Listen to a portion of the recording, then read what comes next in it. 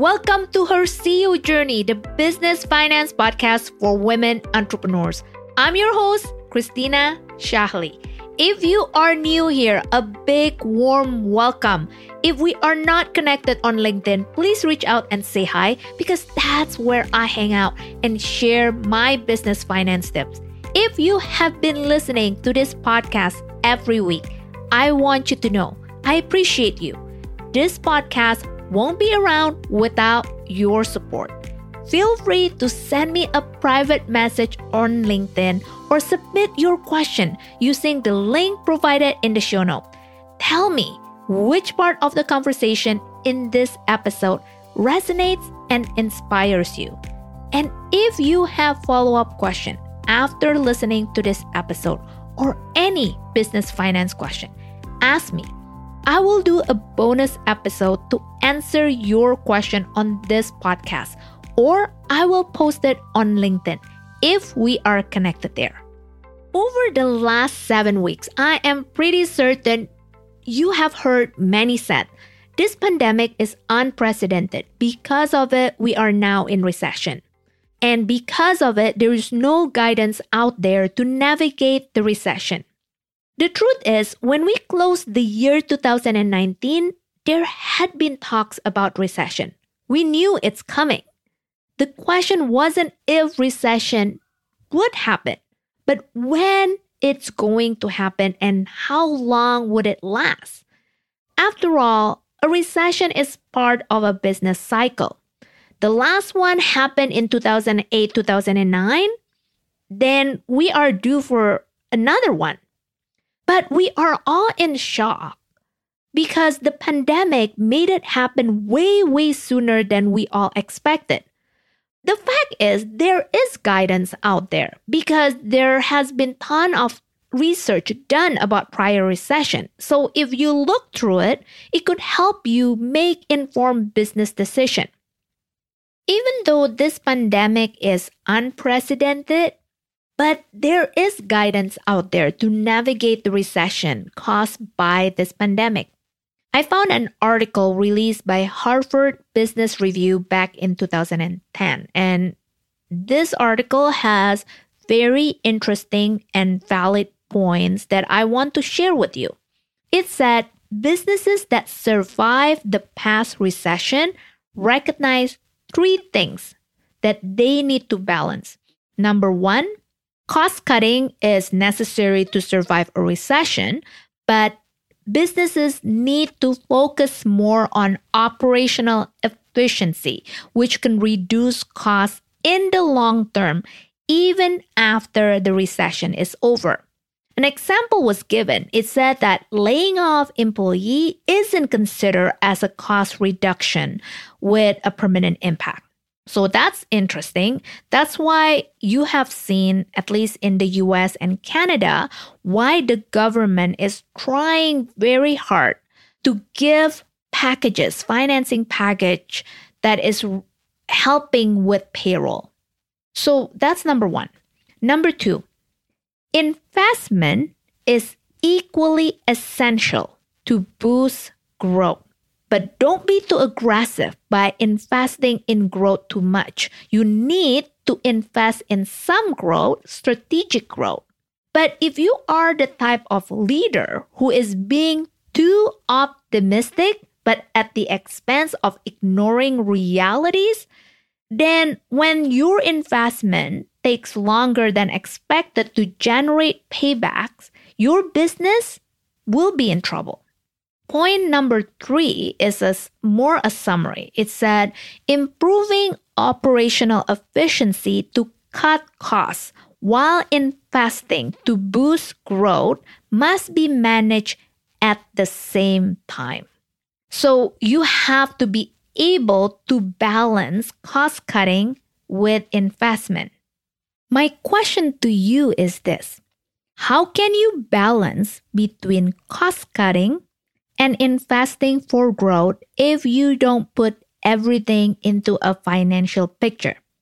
If your strategy is only in your head, everything can look possible and everything can look good until you put your strategy into spreadsheet using your best assumption, you really don't know your future financial story. As of this moment, I hope you have done at least one or two of these 3 steps I'm going to share with you. Step 1, analyze. It means you should already know your cash needs for the next 3 months as well as 12 to 18 months. Step 2, stabilize. It means you have figured out ways to preserve cash and ways to build your cash reserve. Preserving cash, this is going back to that Harvard Business Review, where it said you need to figure out how to improve your operational efficiency so you can reduce costs permanently. Don't just reduce costs that is temporary. It can help for a little bit, but it's just way better if you can figure out cost cutting that can help you in the long run, not only now, but after the recession is over. Step 3, innovate. It means you need to look through your market. Do you need to branch out to a new market? Do you need to create a new product that will serve your customer appetite at this moment? Do you need to move your business 100% online? Or do you want to split between 50-50 online and offline?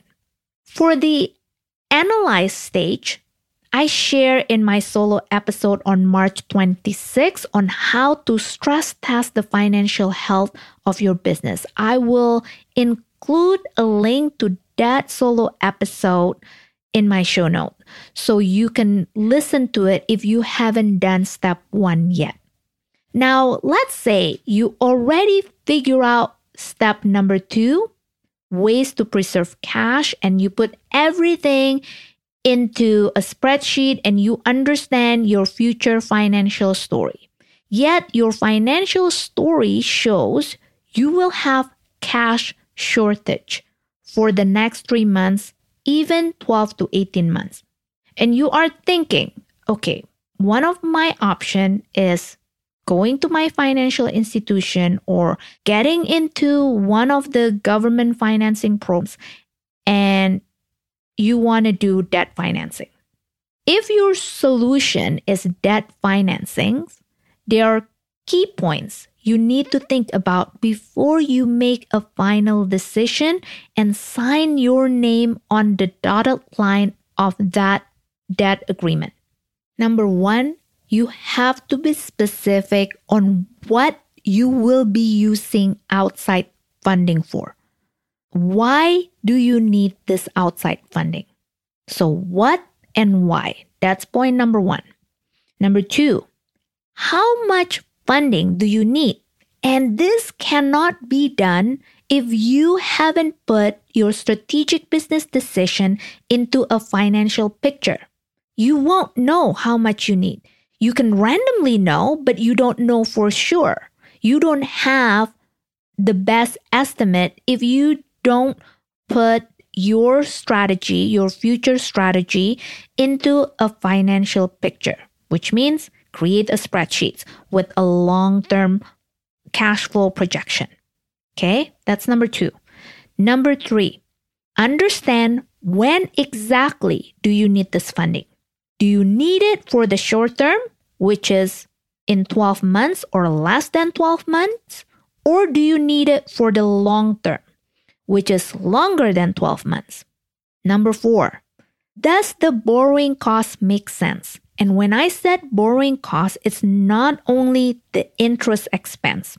Sometimes you have to pay fees to the financial institution. So your borrowing cost is whatever you will need to pay your financial institution. Okay? Point number 5, what do you have for collaterals? There are physical collateral such as equipment and building that you own, or non-physical collateral. For example, account receivables. The type of collateral that your financial institution may ask, it depends as well with the purpose of the loan. That's why point number 1, you need to know what you will be using this outside funding for. So that's your purpose. And then it will or may tie in to the type of collateral the financial institution will ask. Point number 6, do you have any existing debt agreement or any other agreement which won't allow you to use any of your asset as collateral? Or do you have any existing debt agreement with certain debt covenants that you need to maintain? So basically, when you are taking more debts, it will put you offside with your current debt covenant. It is very important to understand what type of agreement you currently have in place and do a summary of the collateral and the debt covenants to make sure before you sign a new debt agreement, it doesn't contradict or it doesn't put you offside with the current agreement and get you in trouble. Okay, it's very, very important to understand that. And then if you need to get advice from your legal counsel in reviewing this agreement, go do it. Point number 7, last but not least, you must include a debt repayment plan in your financial story. You have to be able to show the financial institution or the lender once you take on a new debt, you will be able to pay this debt in the future. They are taking a chance on you. So you have to make sure you are responsible to the lender by showing a reasonable future financial picture or financial story, even in uncertain situation. You don't want to be too conservative with the spending, but you also want to avoid being too optimistic with the sales. It is very easy for small businesses or entrepreneurs to think that getting a loan or getting into debt financing can help you with your current cash flow challenges. And then I cannot blame you, but the only way you can benefit from a debt financing is that you need to have clarity and confidence with your current and future financial story. It doesn't mean you need to be perfect, but it means you must have a clear plan using the best available information you have right now. I do hope this episode gives you enough key points to think about before you get into debt financing. I'm here for you when you need help on how to best structure your debt financing according to your unique financial story. You can book a call with me using the schedule link in the show notes.